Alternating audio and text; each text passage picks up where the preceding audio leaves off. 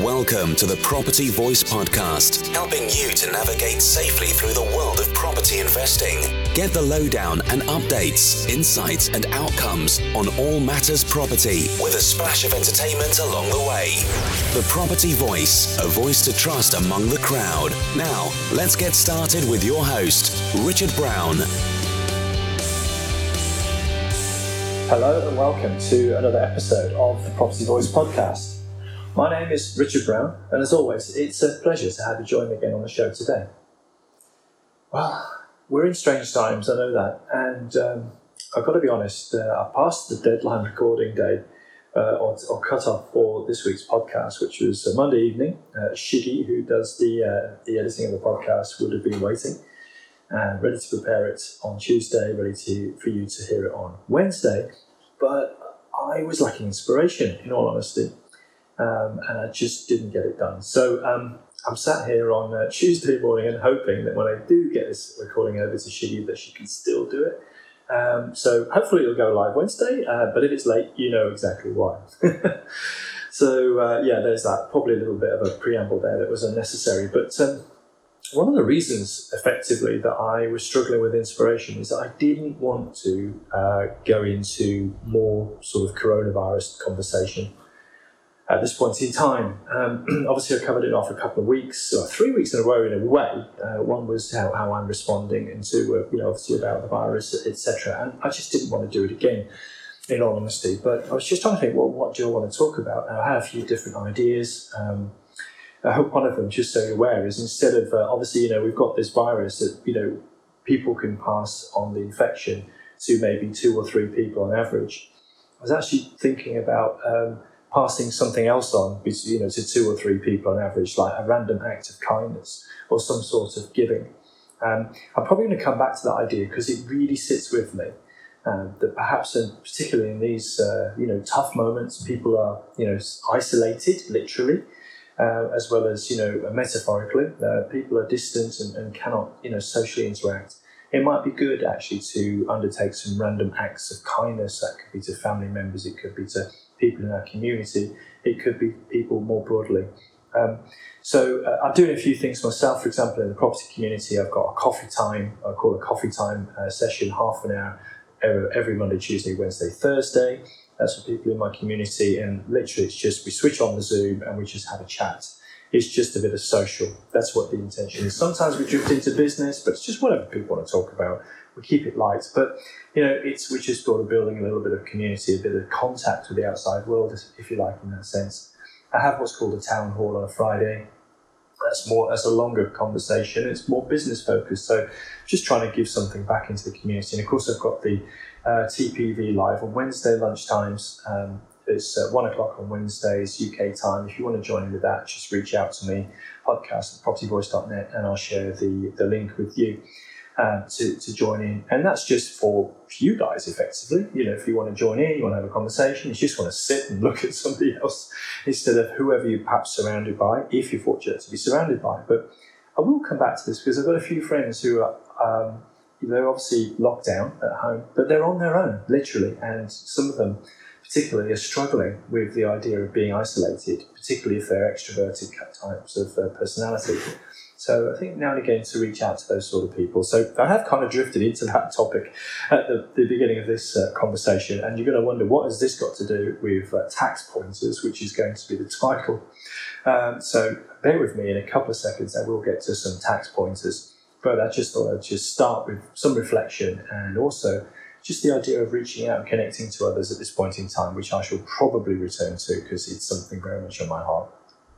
Okay, so that preamble is out the way, 3 or 4 minutes in, but let's talk about tax. Now, I usually shy away from talking about tax for a couple of reasons.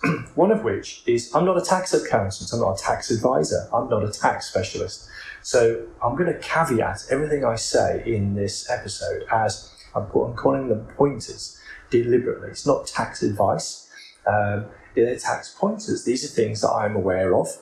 That I can share with you on the course of this podcast today, and then it's for you to make your own inquiries. Okay, so I strongly recommend that anything I talk about today that you validate with your own independent tax advisor or accountant. So I'm going to give some pointers, things I've discovered, things that I'm aware of, things that I sometimes look into, try and take advantage of myself, and just signpost you to them as ideas and concepts. I'm not giving advice, so please seek your own independent advice. Yeah, that's a disclaimer. Hopefully that's clear. But let's just then talk about tax for a while, shall we? Right, so I've got about 10, I think, tax pointers that I just wanted to share with you. I'm just flicking through my notes as I sort of, have I got 10 or not? I think I do have 10. So the first one really is it's all about council tax, actually. And if a property is uninhabitable, typically a definition of uninhabitable, apart from the obvious, like it's got no roof or walls or floors, that's clearly not habitable. But more subtly, if it doesn't have functioning kitchen and bathroom, that can sometimes be the test of uninhabitable. Now, I'm not specifically giving a definition of uninhabitable. That's something that needs to be explored in conjunction with your advisors. But if a property is uninhabitable, or you believe it is, you can apply to the VOA or the valuations office effectively to have it deregistered for council tax purposes, which means it gets taken off the council tax register, which also means you don't pay council tax on the property for the period that it is deregistered. Now, this can be really useful. So, for example, I bought a property. It's a former care home. I couldn't really understand why it's council tax, not business rates. That's one thing, but there we go. It's been long-term empty before I owned the property. And in the local authority area where this is located, which is Doncaster, long-term empty properties, in fact, most local authorities have this kind of principle now, but they charge a premium for long-term empty and then a super premium for super long-term empty.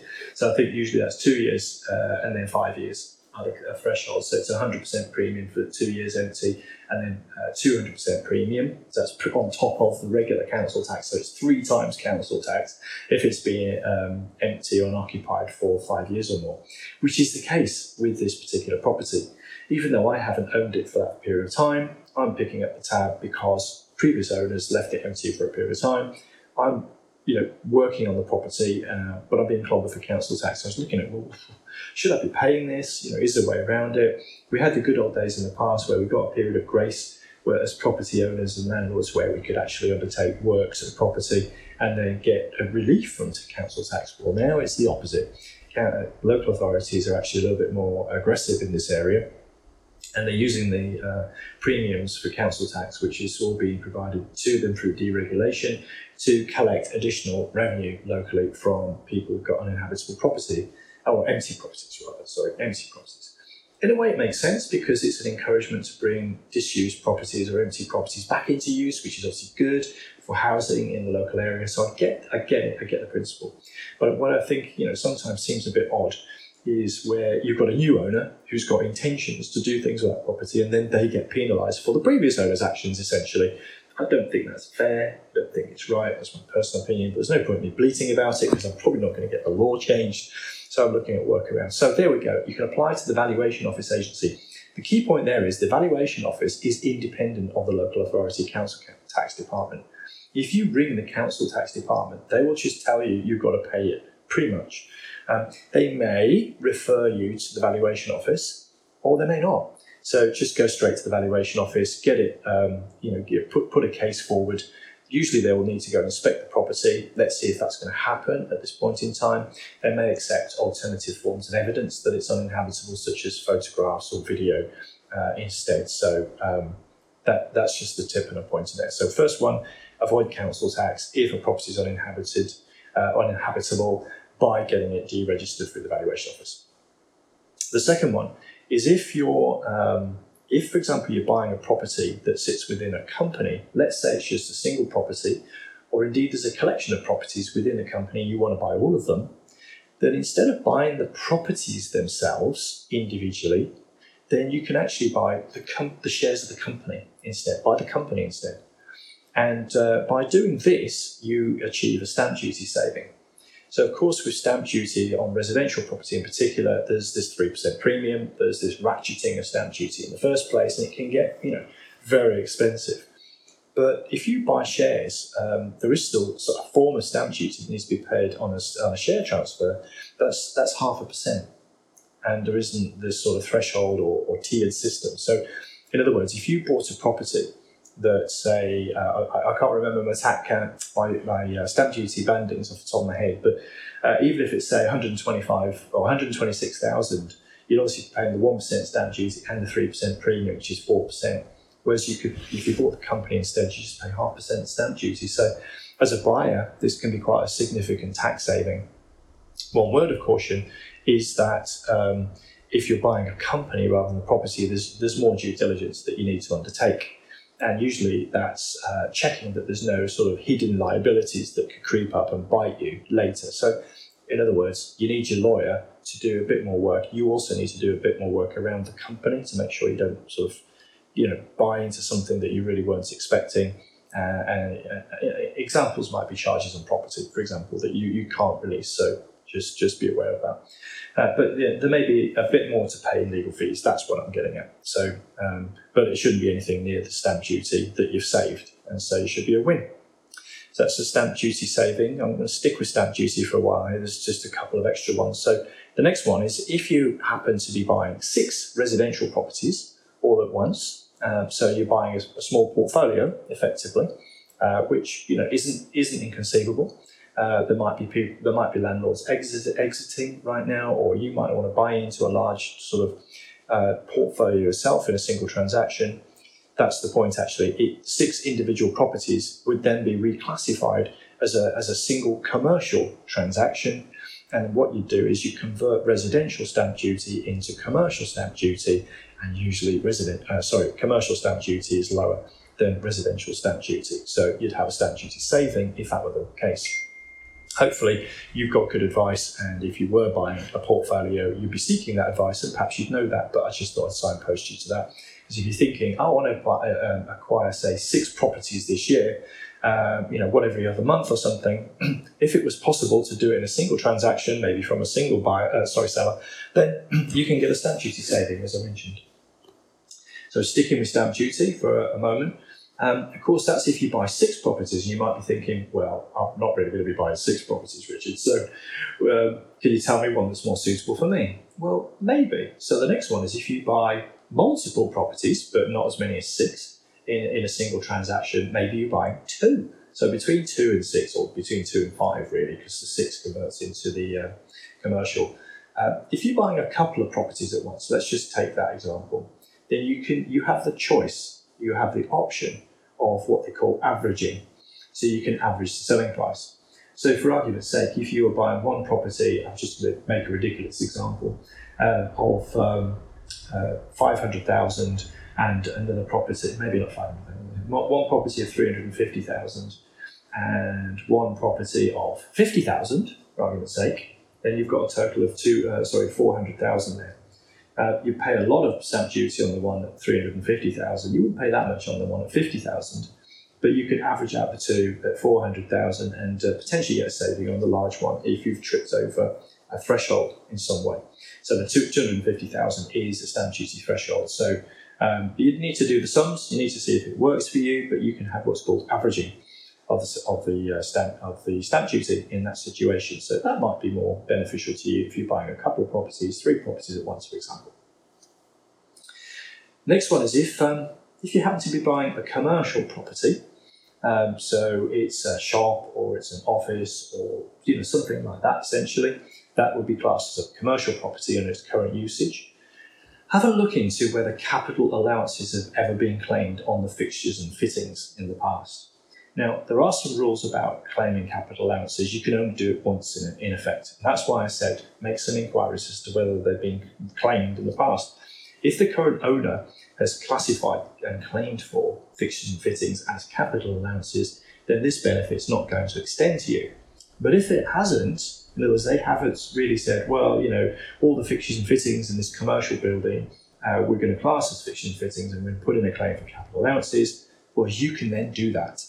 And if you make a claim for capital allowances, you basically get a tax offset by the capital allowances permitted on fixtures and fittings. So in a commercial building, that can actually add up to quite a lot. Just think about things like air conditioning units, for example, but even boilers, things like that would be classed as a fixture or a fitting. If you can imagine anything that that can be removed from the property without impairing the property itself, i.e. the four walls, the floor, and the roof, and any flooring, of course, would stay intact. But anything that can be removed could be reclassified as a capital allowance, as a fixture and fittings, in which case you could make a claim for capital allowances and reduce your tax bill accordingly. So that's if you're buying commercial property. And of course, in these days of commercial to residential conversion, a lot of people are doing that. Even on a small scale, if it's a shop they want to convert, then there could be capital allowances and there could be fixtures and fittings which you can make a claim for capital allowances on. So that's the buying a commercial property. And now, sticking with the idea of fixtures and fittings, but not restricting it to commercial, if you're buying a residential property, which includes some fixtures and fittings, so let me give an example. An HMO would be a good example here. So it's classed as residential property, but fixtures and fittings in an HMO, if you're buying an existing HMO, it could include carpets, curtains, furniture, and white goods, for example. So if you're buying an existing property which has got fixtures and fittings, you're able to split out the building from the so-called from the fixtures and fittings, which under law is called chattels. It's one of these old words, which refers to sort of a different type of property. So the chattels, or the fixtures and fittings, could be separated out. And as a result of this, when you're purchasing the property, let's say you're buying a property let's say it's an HMO, let's say you're buying it for 150,000. Let's say you could reasonably value, now this is important, you can't overstate the value of the chattels, otherwise you're probably going to come a cropper. So let's say the fixtures and fittings in this HMO are valued at, let's say, £15,000. So that's the furniture in the rooms, it's the white goods and the furniture in the common spaces, it could be the carpets, and it could be the blinds or curtains, for example, in the property. You could probably add to that list, but there's some core items that you would inevitably inherit if you were buying an HMO. And what you could say, so it's 150,000. Actually, I'm going to change this. Let's say it was you're going to purchase the property for it was 130,000, and the chattels were 15,000. Sorry to change the numbers on you, but you'll get it in a second. If it was 130,000 and 15,000 of which you could reclassify as chattels, then what you'd end up doing is you'd actually be paying, do my maths, Richard, 115,000 for the actual property, for the building, and then separately you'd be paying 15,000 for those chattels, or those fixtures and fittings. So you'd still be paying the 130,000 in total, but you just separate out property from chattels. You need to, and by doing this, you basically save on stamp duty, or you could save on stamp duty. Well, you'd save on the stamp duty on the chattels, and if you actually come below a threshold, so in this case, that's why I changed the value. So 130 would have put you into a higher stamp duty threshold than 115,000 would be. So you actually save on the rate of stamp duty on the property element as well. Now, it wouldn't surprise you to know that HMRC are pretty switched on to this particular opportunity, let's say. So they will be looking quite closely if you actually do submit a claim form which breaks down property from chattels, and they may well investigate, because they just want to double check that you're not actually doing something just to engineer and manipulate the system to reduce tax. And that's sort of understandable if you think about it. So just do it legitimately. So if you are genuinely buying a property and it genuinely has these chattels, so-called fixtures and fittings that come included with the property, and you can put a fair value on those, which might not be cost of replacement, but the cost of what they are worth today, for example, that's important. And you can itemize that in a schedule. You can get the seller to list them in their documentation. Then you've got nothing to worry about. But don't try and engineer. Never try and abuse tax rules, because it'll only backfire. And the HMRC are pretty switched on. They've got some checking processes which allow them to look into these sort of things. So anyway, there we go. Chattels. If you didn't know about chattels before, you do now.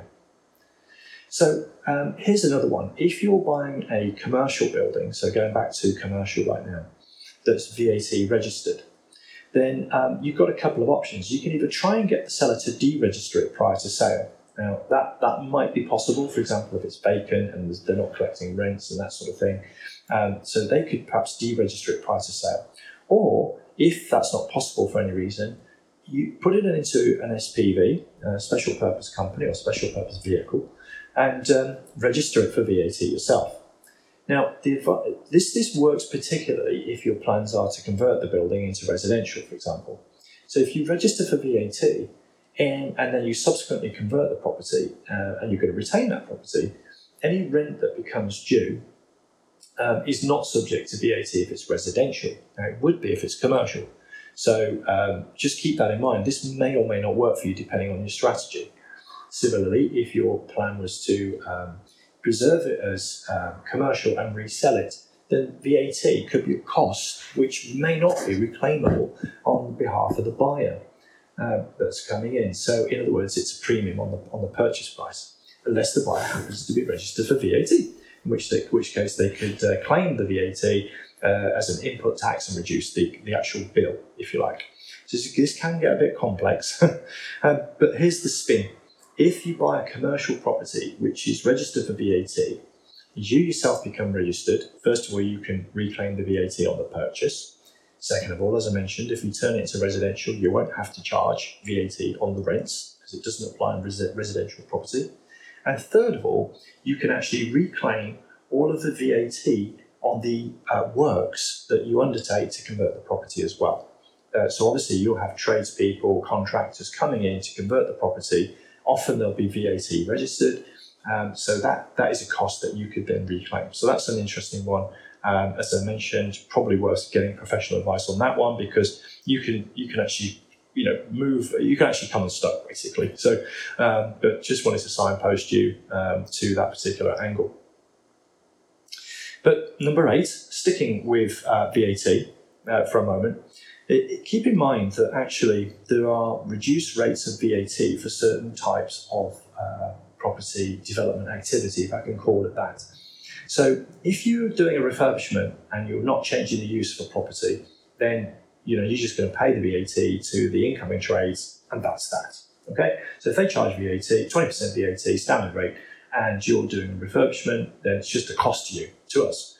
But we can't reclaim unless we put, we are VAT registered and we can reclaim it that way. But assuming that we're, residential, we're landlords owning the property, we're not VAT registered, then we cannot reclaim that 20% VAT, which becomes an on-cost for us. But if we're converting the property, so for example, we're converting it from, for argument's sake, commercial to residential, or we're changing its use, say, from a C3 to C4 HMO or a sui generis HMO, we're converting, we're changing the use of the property. In that situation, we can ask the contractors to reduce the VAT that they apply from 20% down to 5%. So that's more palatable perhaps if we're paying 5% on the works costs on the conversion. Now, a bit of a warning, the reduced VAT doesn't extend to professional fees. So it's only on the actual construction-related costs. It's not on professional fees. So you can't get your solicitor, your accountant, your QS, or anybody else, project manager, reducing their VAT, but you can on any actual works that are undertaken in the property. So that's that. And then if you've got elements of new build, so let's say you're buying a plot of land, or indeed you're adding new elements to an existing plot, this can get quite complex. But if it's new build, essentially it's zero rated for VAT purposes. What that means is if you've got contractors coming in and building a property, then they shouldn't be charging VAT on their work. So that's a good saving if you're not VAT registered. So, keep in mind that I think I'll just leave it at that actually. I'm just going to point you to that, the reduced VAT. So a lot of people overlook that. They end up paying 20% VAT when they don't need to. So just that's one little pointer for you there. Then I guess the next one is furnished holiday lets. Now, you're probably aware, Section 24, if you're a private landlord, there's restrictions on the amount of financing costs, including mortgage interest and other finance-related fees. That's being phased out. If you haven't noticed already, we're just into the 75%. It's being phased in, generally speaking, over a 4-year period. We're 3 years into the 4-year period now. The Section 24 says we can't reclaim all of the interest and other finance costs on a residential property no longer if it's owned in our own name. Now, one way to get around that is to own the property in a company. So that's one way of saving that particular tax hike, which can be significant. It may or may not be suitable for everybody, though, owning a company. So if you've got a small portfolio and you don't intend to grow that much and you're a basic rate taxpayer, then you might not need to put it in a company, and it won't affect you too much. But I wanted to talk about furnished holiday lets, because if you're running a furnished holiday letting business or service accommodation business, which actually might not be great at this point in time when people are not travelling and people are not able to make those bookings. But if you take a long-term view, it should be okay. Then actually the rules around Section 24 interest relief, don't extend to furnished holiday lets. In other words, you can still claim all the interest and all the finance-related costs as a legitimate business deduction for the furnished holiday lets within your business or your portfolio. So one bit of good news, I guess, is if you have a furnished holiday let or a serviced accommodation business which is subject to business rates on or before the 11th of March this year, then actually you get a grant. The government's making a grant available. So I've got a couple of units which are affected. They're claiming business rates, which have got small business rates relief. So I wasn't paying, certainly one of them. And the government's going to just give me a £10,000 grant because obviously recognising that the bookings have fallen off a cliff, literally. But that'll tide me over for a period of time. So that's some relief. But I just wanted to talk about the interest deduction. Section 24 doesn't extend to furnished holiday lets. Okay. And I guess, just to cap the list of 10, I wanted to talk a little bit about, just refreshing my notes, to be honest with you, is that our home can be a great tax strategy. It's one of the best tax strategies we can actually have. Unfortunately, we can only have one home at one point in time. So this is, what we call the principal primary residence, or PPR relief. So if it's our home, we don't get the 3% stamp duty premium, which we would do for an investment property. We don't pay capital gains tax on any gain, which we would do on an investment property. So if we came to sell it and made a profit, if that's a buy-to-let property, an investment property, we pay capital gains tax. If it's trading, we pay income tax or corporation tax. We'd be basically paying tax on the gain. But if it's our home, we get PPR relief. We don't pay capital gains on the gain there, so no capital gains tax. If we were to rent out rooms or a room in our property, we can earn up to £7,500 per year tax-free under the rent-a-room scheme. So if you don't mind somebody else sharing the space with you, you can earn up to £7,500 tax-free. And then if we later convert it to a buy-to-let, I'm just going to check some of these. If we later convert it to a buy-to-let, we can still claim the last 9 months of ownership. It was 18, but I'm saying 9 at the moment because the law was about to be changed. I just need to check if it has changed, if it's still going to change. But I do believe that the last sort of 18 months that was available as a PPR relief has been reduced to 9. That's just still a little bit of extra capital growth that we can save, even if we subsequently convert it to a buy-to-let. Now, we used to have something called lettings relief as well. So that's where if you have your own home and you subsequently convert it to a buy-to-let, the government would give you an allowance for that, which is, great.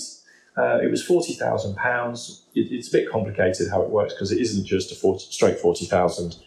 There's actually 3 possibilities, but lettings relief could apply, which could reduce the taxable gain by 40,000, which could actually save you quite a lot of money on capital gains tax when you come to sell that property later on. So there's just a few pointers there in terms of tax savings on your own home. So as I mentioned, you can only really own one home at a time, but I know a number of people who've basically moved up the housing ladder using their own home as a vehicle to do that, buying a property, adding value to the property, subsequently selling that property, or indeed, renting it out, and actually profiting in one way or another, whether it's through income or capital gains through their own home.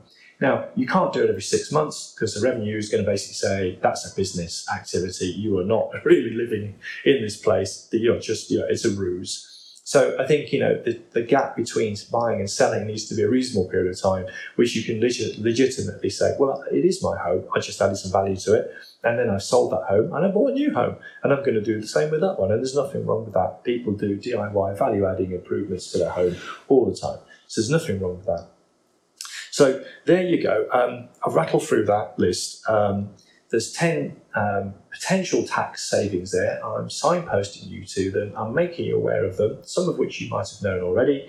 Maybe one or two you didn't know already. Hopefully one or two apply to you. But as I say, please get independent advice. I'm not advising you here on taxation, which is one of the reasons why I tend to avoid it on the podcast. But I thought I'd actually share this with you today as it's just a slightly different topic to cover on the podcast and get you thinking in a slightly different way. We're all looking to save money at this point in time, probably. So saving tax is one way in which we can save money and or increase our profitability and our returns on our investment. So we can, every penny saved in tax is a penny earned, so to speak. So hopefully that's been useful. I'll leave you with that thought for now. The show notes are going to be available, so if you want to just refer to anything I've said, they're going to be available at the website, propertyvoice.net. If you want to join in with the TPV lunchtime lives on Thursday at 1 p.m, just connect with me, podcast at propertyvoice.net, or reach out to me in social media. A number of people have done that, and I'll share the links with you. You can join in with that session. So you can just join in and be and socialize, or you can just join in and maybe use it as an opportunity to ask some questions. I know yesterday, Derek saw my WhatsApp number listed on the Property Voice Facebook page and called me, and that's actually what ultimately stimulated this particular podcast episode, because he asked me about whether he should buy a property that's in a company or buy the company itself. And I told him about the stamp duty saving, and that's what really sort of stuck in my mind. And I thought I'd share that tip amongst 9 others with you today. So there we go. Hopefully it's been useful. There's the signposts, pointers towards tax. Take your own advice. But I guess for now, that's all I really wanted to share. The show notes are over the website, as I mentioned. But I guess all that remains to be said is thanks once again for listening again this week on the Property Voice podcast. And until next time, it's Chacha. Thank you for listening today. Now head over to thepropertyvoice.net for more inspirational content and get updates through our mailing list. Join us next time on the Property Voice podcast. And if you enjoyed the show, please don't forget to rate us on iTunes.